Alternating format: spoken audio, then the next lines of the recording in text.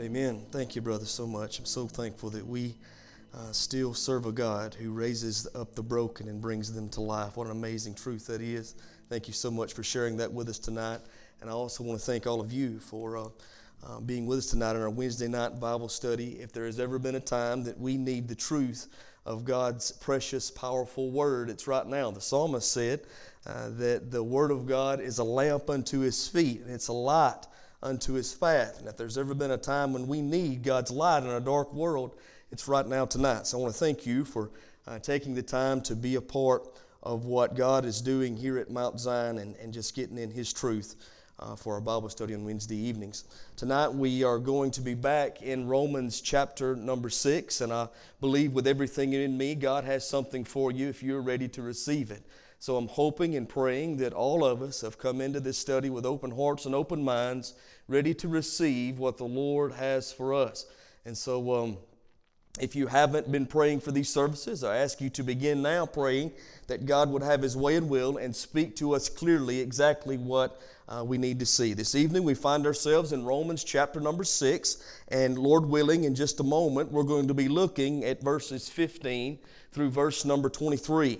Now, before we do that, what I want to do is just review just a moment what we've been over so far. I think before we can ever really get a hold of the truth here in Romans 6, 15 through 23, we've got to get a firm foundation of what we've already looked at. That way maybe we can all get on the same page and receive what the truth is speaking to us tonight in these verses 15 through verse number 23. So let's talk just a little bit about what Paul has done since the beginning of Romans. Paul began by inspiration of the Holy Spirit.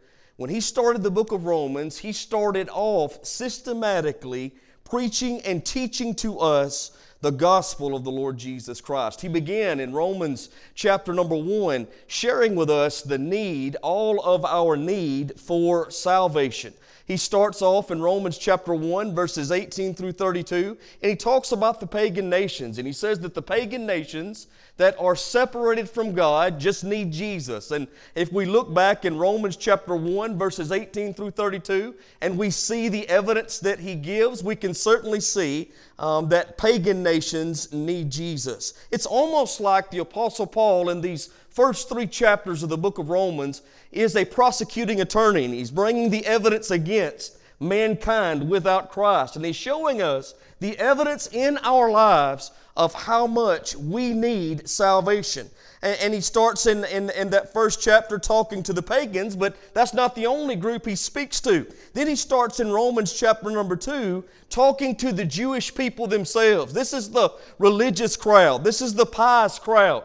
This is the crowd who had the law and had the prophets. You know what he says to them? He says to them the same thing that he says to the pagan. He says, you need Jesus. The religious need Jesus. The pagan need Jesus. All of us just need Jesus. We all need salvation. And he's making that abundantly clear through Romans chapter number 3.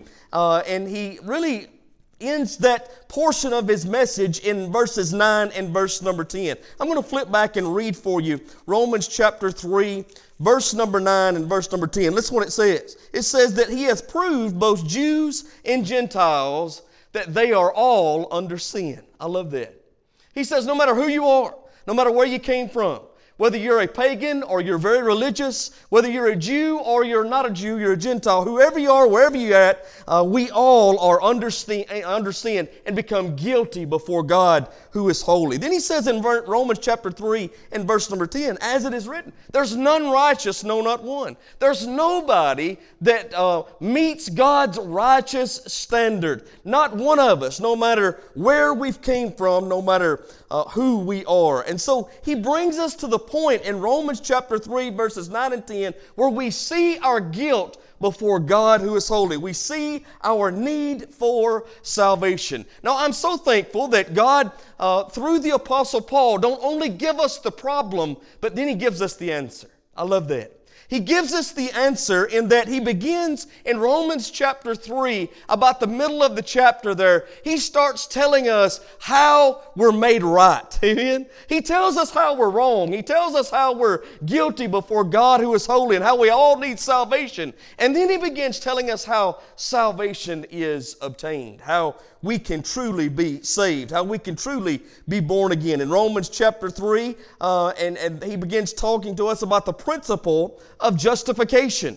And then in Romans chapter number 4, he gives us a person who has been justified. And that person is none other than Father Abraham, the father of the faith. And he uses Abraham as an illustration and an example of what it means to be justified by faith. And then in Romans chapter 5, he talks to those who have been justified. And he says, you know what? There's a lot of blessings that come your way because of justification that comes by faith in the Lord Jesus. And so if Romans chapter 3 and Romans chapter 4 and Romans chapter 5 speak of justification, we found out last week Romans chapter 6 speaks of sanctification. Sanctification of the believer. What it means to be dead to the old man, and that we've been raised up to walk in the newness of life, that we are no longer who we once were, but now by God's grace, we've been born again into God's family, and listen, been made new in the Lord Jesus Christ. What a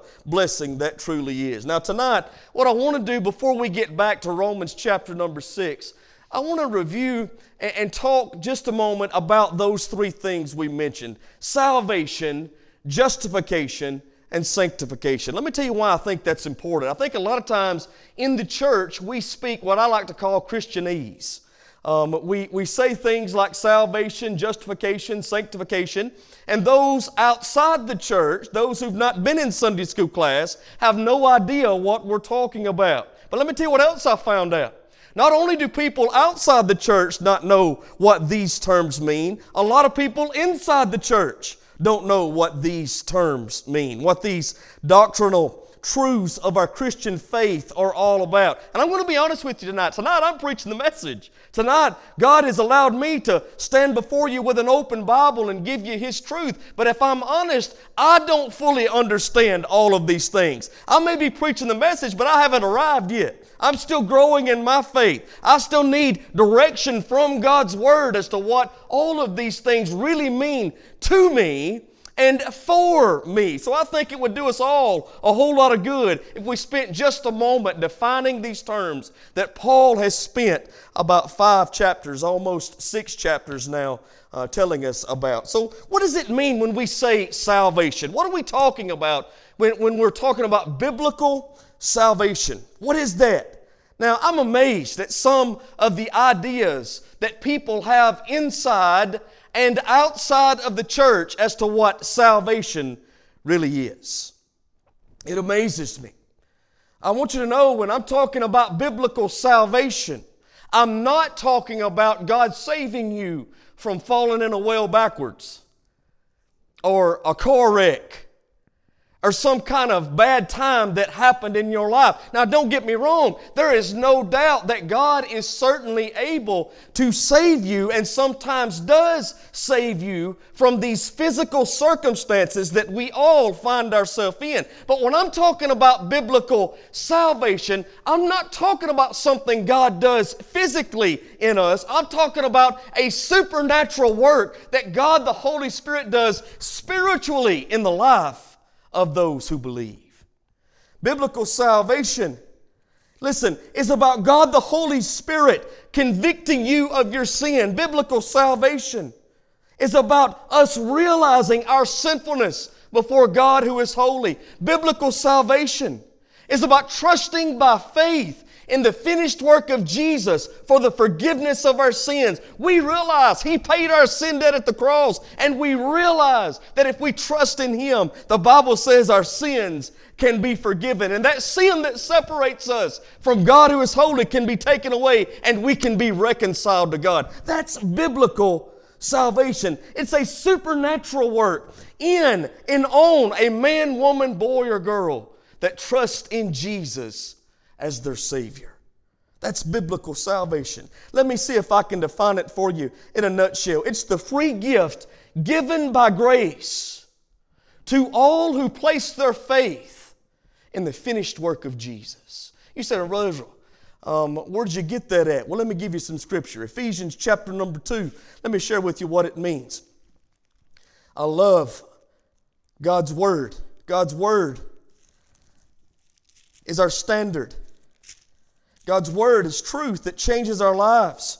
God's Word is truth that we should build our lives upon. Ephesians 2 in verse number 8 says, "For by grace are ye saved, through faith, and that not of yourselves, it is the gift of God." See, I want you to understand tonight, salvation that we all need is a gift that God gives by His grace, which we receive through faith in Jesus, according to Ephesians 2 and 8. It's not of ourselves. It's a gift of God. Verse 9 even goes a step further. It says, "It's not of works, lest any man should boast." I cannot boast in my own righteousness, the good things I have done, because the good things I've done is not enough. I cannot boast in what I have done. I can't boast in what I hadn't done. Listen, the truth is, all of us who are saved by grace through faith. It's the free gift given by grace to all who place their faith in the finished work of Jesus. That's salvation. Now, what is justification? What does it mean to be justified? Paul spent, like we had just talked about, 3 chapters describing justification, and I'm going to do my best as to put this in a nutshell. We'll move on, but he says, "The act whereby God considers the believer righteous based upon the finished work of Jesus." How many of you know, listen to me now, justification comes because of salvation. It's the act of God considering us righteous. Listen, it's not a process. It's not something we work to achieve. Listen, it's something that God does supernaturally at the moment of conversion, the moment we believe, the moment we place our faith in Jesus and salvation is made real to us. The Bible says then God considers us righteous. Not because of who we are and what we've done, but He considers us righteous based upon the finished work of Jesus. It's an act that happens in a moment when we choose to place our faith in Jesus. This is justification. You say, "Brother, where do you get that?" Well, the Bible says it plainly in Romans chapter 5 and verse number 1. "Therefore, being justified by faith, we have peace with God through our Lord Jesus Christ." We are justified, made right, considered righteous when we choose to place our faith in Jesus as Savior. I've heard it said, and you have too, that on the cross, Jesus took our sin, and at the moment we trust in Him, He gives us His righteousness. It's imputed righteousness unto the believer. We are justified by faith in Jesus. Salvation, justification. What about sanctification? What does it mean that we are, sanctified? Sanctification, different from justification, is a process. Let me define it for you. It's the process by which the believer is cleaned up and set apart from the world so that we might be used of the Lord. See, God didn't save you just to leave you sitting. God saved you so that you might serve. God saved you so that you might be what He's called you to be, so that you might by His power be a light for Him in this world, so that you might worship Him with your lips, yes, but so that you might also worship Him with your life day by day. That is only possible when we are sanctified. Now, sanctification is a process that begins at conversion, at the moment you are saved. See, we need to think of sanctification in 2 ways. First of all, you need to understand the believer is first and foremost positionally sanctified.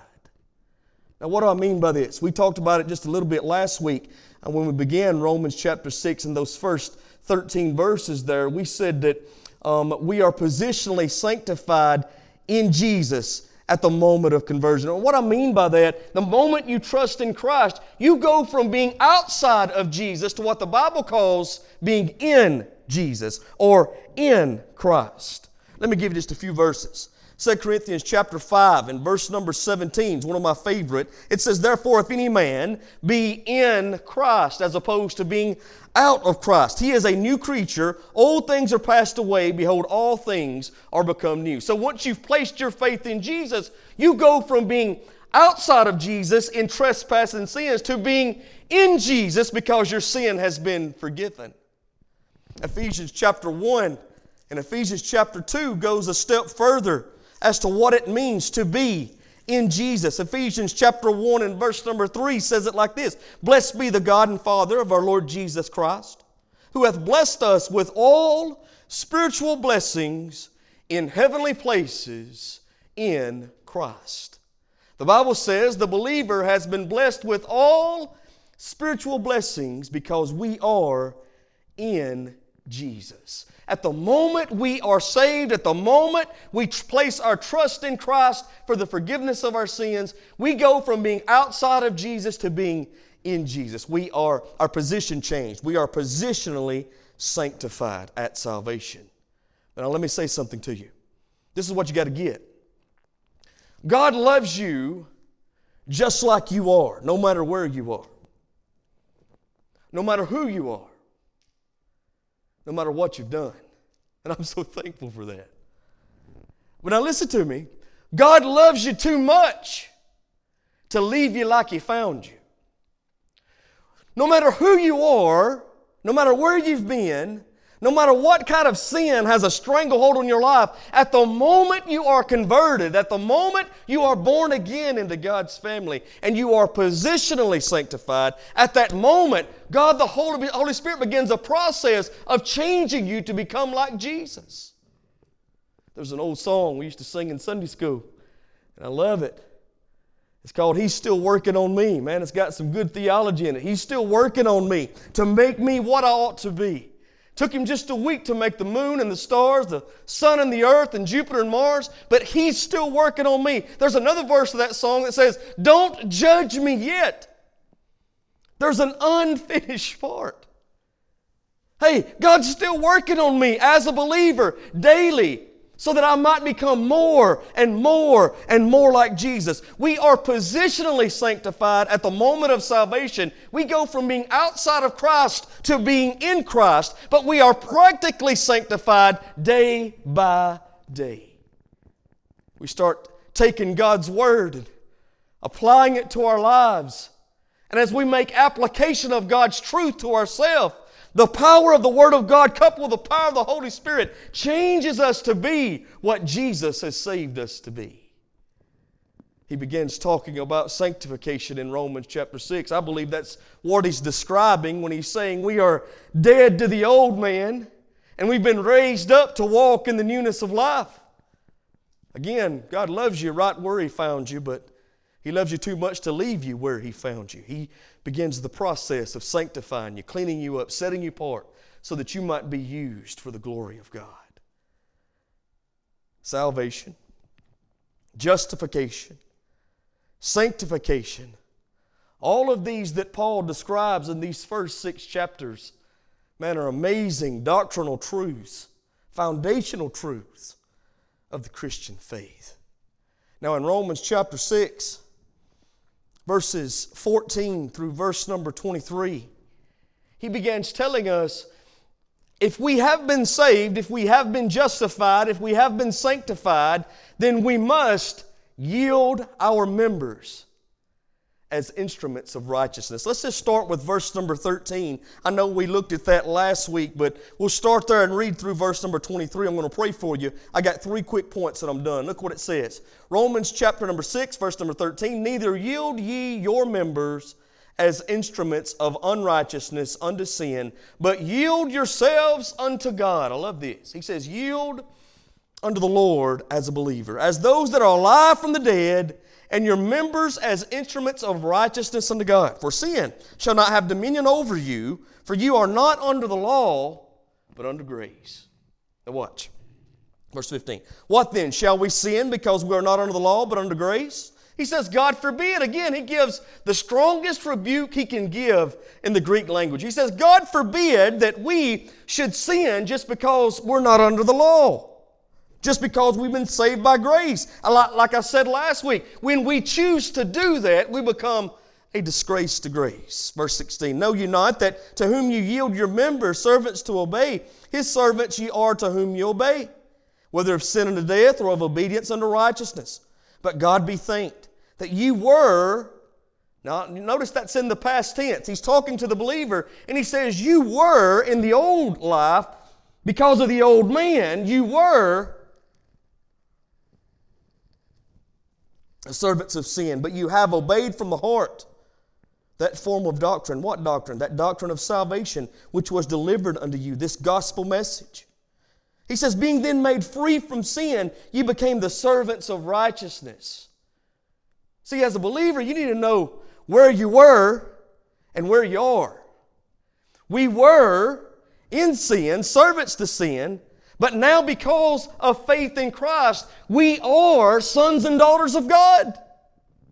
We are instruments of righteousness to be used of God. Verse 19, I speak after the manner of men because of the infirmity of your flesh. For as you have yielded your members servants to uncleanness and to iniquity unto iniquity, even so yield your members servants to righteousness unto holiness. Then he says, verse number 20, for when ye were the servants of sin, you were free from righteousness. What fruit had ye then in those things? Whereof ye are now ashamed, for the end of those things is death. But now being made free from sin, you become servants to God. You have your fruit unto holiness, and the end, everlasting life. Then one of the verses that we all know and love, and rightly so. Watch what Paul says here, for the wages of sin is death. But, and I'm so thankful for the rest of this verse, but the gift of God is eternal life through Jesus Christ our Lord. Let's pray together. Father, we love you. Thank you so much, Lord, for loving us. Lord, I'm so thankful for the truth of your word tonight. God, I'm asking you that you would, again, Lord, just be with me in this presentation as you've been with me in my preparation. Show us, as those who have been saved, those who have been justified, those who have been sanctified, what it means to yield our members as members of righteousness unto yourself. Lord, help us to realize where we were before Jesus and where we are because of Jesus. Lord, I'm praying for those tonight that may be listening who don't yet know you, who are still in their sin. And I'm praying, Lord, this evening that they might see their need for salvation and trust in you, who freely justifies us by grace. Thank you, Lord, for who you are, for what you've done. Thank you for the truth of your word. And God, I'm praying that tonight you would do what only you are capable of doing. Lord, help me to preach truth, and I'm praying that you impart truth to the hearer. Make this truth real. Speak to hearts and change lives, because we know you're able.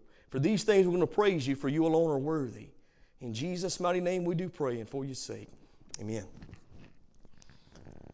So Paul tells us in Romans 6:13 that we are to yield ourselves unto God.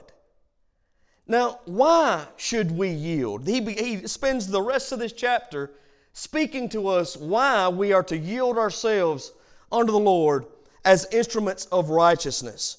There's three things that I think we need to look at tonight that I want you to see in the remainder of this chapter. First of all, you need to see we yield ourselves as instruments of righteousness because of the favor that God has shown to us. Let's look at verse number 14. For sin shall not have dominion over you, for you are not under the law, but under grace. What then? Shall we sin because we are not under the law, but under grace? He says, God forbid. Paul makes it very plain to us and has made it very plain since Romans chapter number 1. Since the beginning of this thing, since we've started, he's begun telling us we are not saved by works of the law. We're not saved by our own righteousness, because our righteousnesses, as we have found out, are not enough to meet God's standard. The good we do will never measure up. We need God's amazing, matchless grace. Grace is God's undeserved favor toward us. And so I believe what Paul is saying right here in Romans chapter 6, you need to yield yourself as a member of, as an instrument of righteousness under the Lord, because you've been made a partaker of God's favor, of God's grace. He says you are not under the law. The Christian relationship is much more than just religion. Matter of fact, I don't even like calling Christianity a religion, because that's really not what it is. Christianity is about us having a relationship to God who is holy because of the finished work of His Son. Now, religion is about us trying to cross off the T's and dot the I's for all the things we try to do right so that we might appease a holy God. Folks, listen to me. God knew we couldn't meet His standard. That's why He sent His Son. God knew we couldn't be good enough, so God came in the form of flesh in the person of His Son to be good enough for us. And the Bible says Jesus was born perfectly and lived perfectly, then went to a cross and paid the penalty for our sin so that we might be made right with God. Our sin had to be punished, and God punished His righteous Son, and He said, that's enough. Now all we've got to do is trust in Him by grace through faith. It's not about a religion. It's not about us trying to keep a set of rules and regulations. It's about us now trusting in Jesus and receiving this gift of grace, this favor that God has given. It's amazing. Now, I want you to understand something though. Even though Paul has proved that we are not saved by works of the law, but he has proved in these first chapters, like we've already talked about, that we are saved by grace. The fact that we are saved by grace does not give us an excuse to sin, but it certainly does give us a reason to be obedient. Just because we're not under the law doesn't mean we can go out and do whatever we want to do. If we've really been saved by grace, our desires change. If we've really been saved by grace, we certainly want to live in a way that's obedient to the Lord. Why? Because we've been made partakers of God's favor. Let me show you a picture of grace that I love in the Word of God. It comes from the book of Luke. You can turn your Bibles, keep your place there in Romans chapter number 6. But look with me in Luke chapter number 23. This is the story of the crucifixion of the Lord Jesus. Lord willing, Sunday morning, I'm going to be preaching on why I believe Jesus to be the Son of God.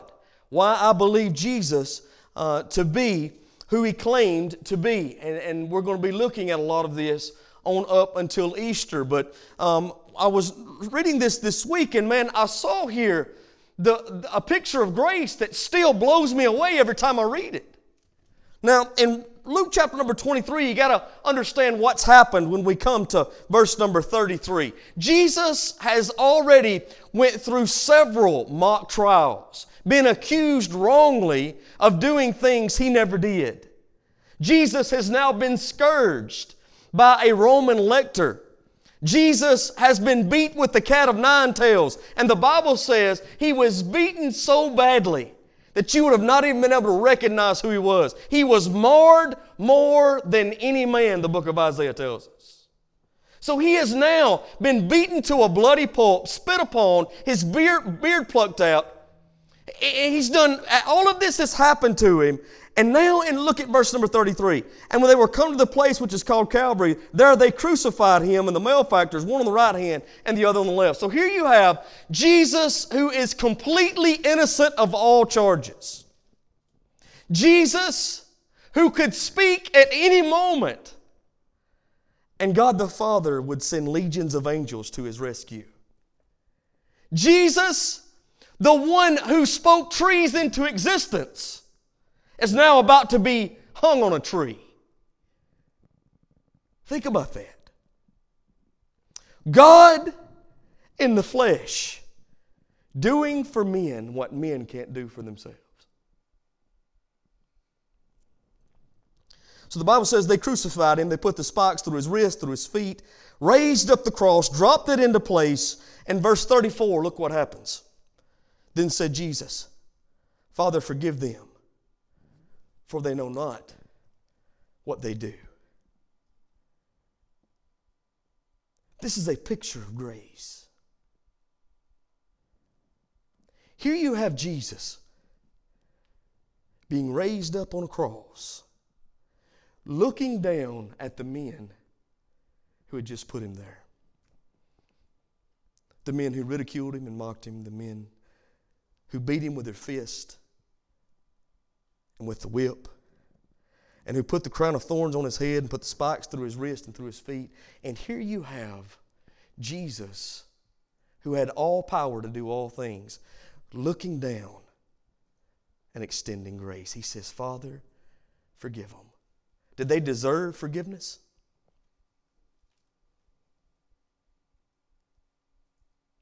Did they deserve favor? No. See, that's what grace is. It's God's undeserved favor toward us.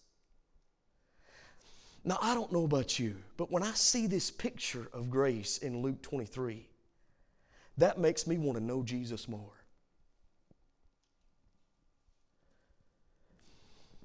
When I see this picture of grace, that makes me want to please Him more. Grace does not give us a license to sin. Grace gives us a reason to obey. Now, I want you to understand something. It was certainly the Roman soldiers who nailed him to the cross and dropped it into place, who beat him with a cat of nine tails and did all of that. But I want you to know, I had just as much to do with that as they did. One of my favorite movies is The Passion of the Christ. And one thing that I loved about the movie The Passion of the Christ is the director, Mel Gibson. If you remember the scene where they were putting Jesus on the cross. And there was one scene in particular that you can see a hand that goes down and puts it on the palm or on the wrist of Jesus when they're about to drive the spike into place. And I didn't know this until a few years after the movie had actually come out, but that the hand of the one that was holding the spike was none other than Mel Gibson himself. See, he was a believer. And what he was trying to portray is that it was him who put Jesus there. It was for his sin he died. Let me tell you something. It was for my sin as well. It was for your sin as well. We had just as much to do with putting the crown of thorns on his head and driving the spikes through his wrist and through his feet and beating him with a cat of nine tails. All of that was done for you and for me. Every bit of it. I had just as much to do with it as they did. And so did you. The Bible says in Hebrews 2:9 that He tasted death for every man. Now, the same grace that He extended to those people that were standing at the foot of the cross 2,000 years ago, He has extended to me 2,000 years later. When I get this picture of grace, it makes me want to serve Him. It makes me want to know Him more and more each day. So we are to yield ourselves as instruments of righteousness, because first and foremost, the favor of God has been shown to us.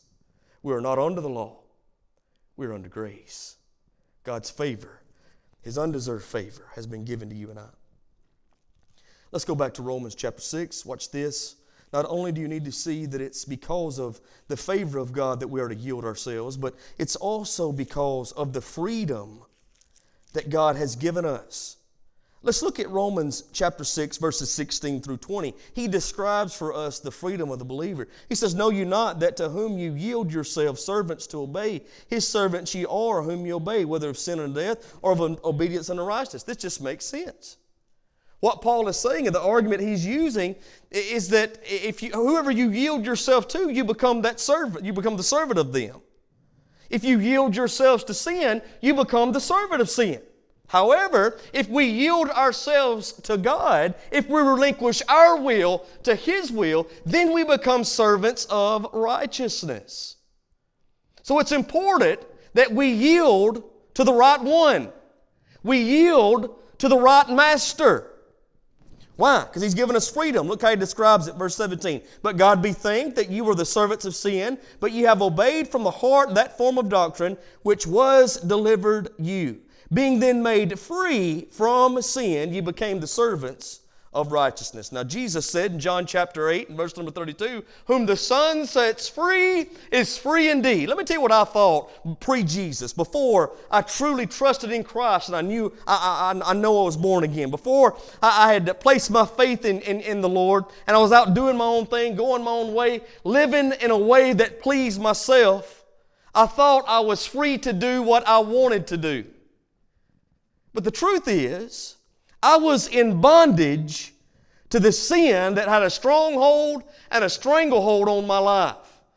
I was thinking nobody can tell me what to do. I'm going to do my own thing. I'm going to go my own way. I have freedom. I didn't have freedom. All I could do was be a sinner. All I could do was please myself. All I could do was live like I was living. If you don't believe me that whomever you yield yourselves to, you become the servant of that person or that thing. Ask the alcoholic how free he is. Those who have yielded themselves under that sin becomes in bondage to that sin, to that slave master. Ask the drug addict how free he is. Ask the fornicator how free he is.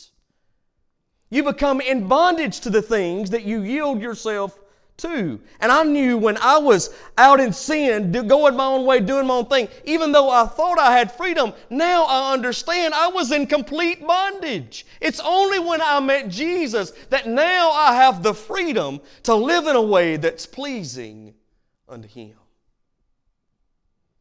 Now, because of God's power, because of the person of the Holy Spirit living in me, I have the freedom to live in a way that's pleasing unto the Lord as I yield myself as an instrument of righteousness unto Him.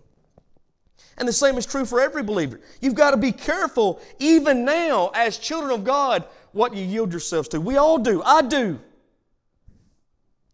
Verse number 19 says, I speak after the manner of men because of the infirmity of your flesh. For as ye have yielded your members servants to uncleanness and to iniquity unto iniquity, even so now yield your members servants to righteousness unto holiness. I had a preacher tell me one time, he said, I want to be a radical saint, just like I was once a radical sinner. That's pretty good. I was a radical sinner. What I've did for the slave master sin, I now want to do as a servant of Jesus. I want to be just as big a saint as I was a sinner. That's what Paul is saying. And that's what we need to recognize and realize as the people of God. Verse 20. For when you were servants of sin, you were free from righteousness. Now look at this, folks. You need to understand. When we were in bondage to sin, we were free of the righteousness of God. But now that we are made partakers of God's righteousness, we can be free of sin as long as we keep yielding ourselves unto the Lord. So we need to yield ourselves as instruments of righteousness, first of all, because God's favor has been shown to us and because God's freedom has been given to us. The third thing that Paul makes very clear to us, starting in verse number 21, we need to yield ourselves as instruments of righteousness because of the fruit that we are to bear. What fruit had ye then in those things whereof you are now ashamed? For the end of those things is death. We bore fruit because of the sin we lived in pre-Jesus, and that brought us shame. That brought us guilt. I'm telling you something. Man, when I lived in sin pre-Jesus, that yielded a lot of fruit that I wasn't proud of. The Bible certainly is true when it says, what you sow, you're also going to reap. You're going to get a harvest on the seed you put in the ground. And when I was living for sin, I sowed a lot of sinful seed. And listen, because of that sinful seed, There was fruit that came back that brought a lot of shame and a lot of guilt and a lot of trouble and turmoil into my life. Brought shame to me. But look at verse 22. But now being made free from sin, you become servants to God. You have your fruit unto holiness, and to the end, everlasting life. What he's saying is, now that we are children of God, and we yield ourselves as instruments of righteousness, we can bear fruit that don't bring guilt, but brings glory to God the Father. You know what Jesus said? He said that we are to do good things. We are to do good works so that men may see our good works and do what? Glorify our Father which is in heaven. What we do for the kingdom of God as God's people who have been saved, justified, and have been sanctified and are being sanctified. What we do brings glory to God. The fruit sin brought guilt. The fruit God brings as we serve Him, listen, brings glory to God the Father who is worthy. Verse 23, for the wages of sin is death, but the gift of God is eternal life through Jesus Christ our Lord. Now we use this as a verse to preach to the lost, and rightly so. If you are listening to me tonight and you've not yet been born again, you've not yet trusted in Jesus as your personal Savior, I want you to know the wages of sin is death, physical death, yes, but also spiritual death. Separation for an eternity from God the Father. That's what he's talking about here. That's what sin brings. If you don't get your sin problem taken care of, sin will bring you separation from God in a devil's hell. But the gift of God is eternal life through Jesus Christ our Lord. If you'll receive the gift God has made readily available to you by the person of His Son, because of grace, if you'll receive that by faith, the Bible says you can have eternal life. A gift is only good to you if you receive it. You receive it by faith. Child of God, if you're listening to me tonight, recognize and realize we are to yield ourselves unto the God as instruments of righteousness, living in a way that's pleasing unto Him because He's shown us favor. He's given us freedom. And listen, we are to bear fruit that pleases the Lord day by day so that He might be glorified from our life. That's my message. I want you to know I'm praying for you. We love you. I want everybody out there to remember, if you need help in any way, we got a ministry here at the church. Man, if you need groceries, if you need medicine, if there's anything that we can do for you, we want to do it.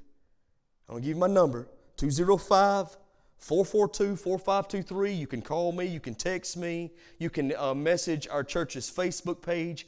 Whatever we can do to minister to you, please let us know.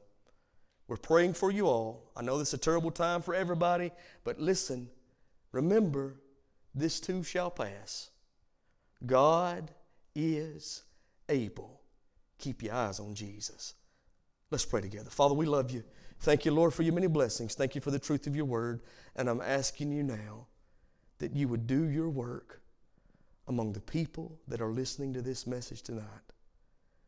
God, may your word go out and do what it was sent out to do. May it encourage where encouragement is needed. May it convict where conviction is needed. In order if there be one out there who's not yet trusted in you, may they realize the gift of God is eternal life. And all they got to do is receive it by faith. Lord, we're thankful tonight for salvation, for justification, for sanctification. And may we as your people remember to yield ourselves unto you so that we might be pleasing each and every day. So that we might bring glory to you, for you alone are worthy. Lord, we love you. Again, we thank you for the opportunity and privilege of looking in your word.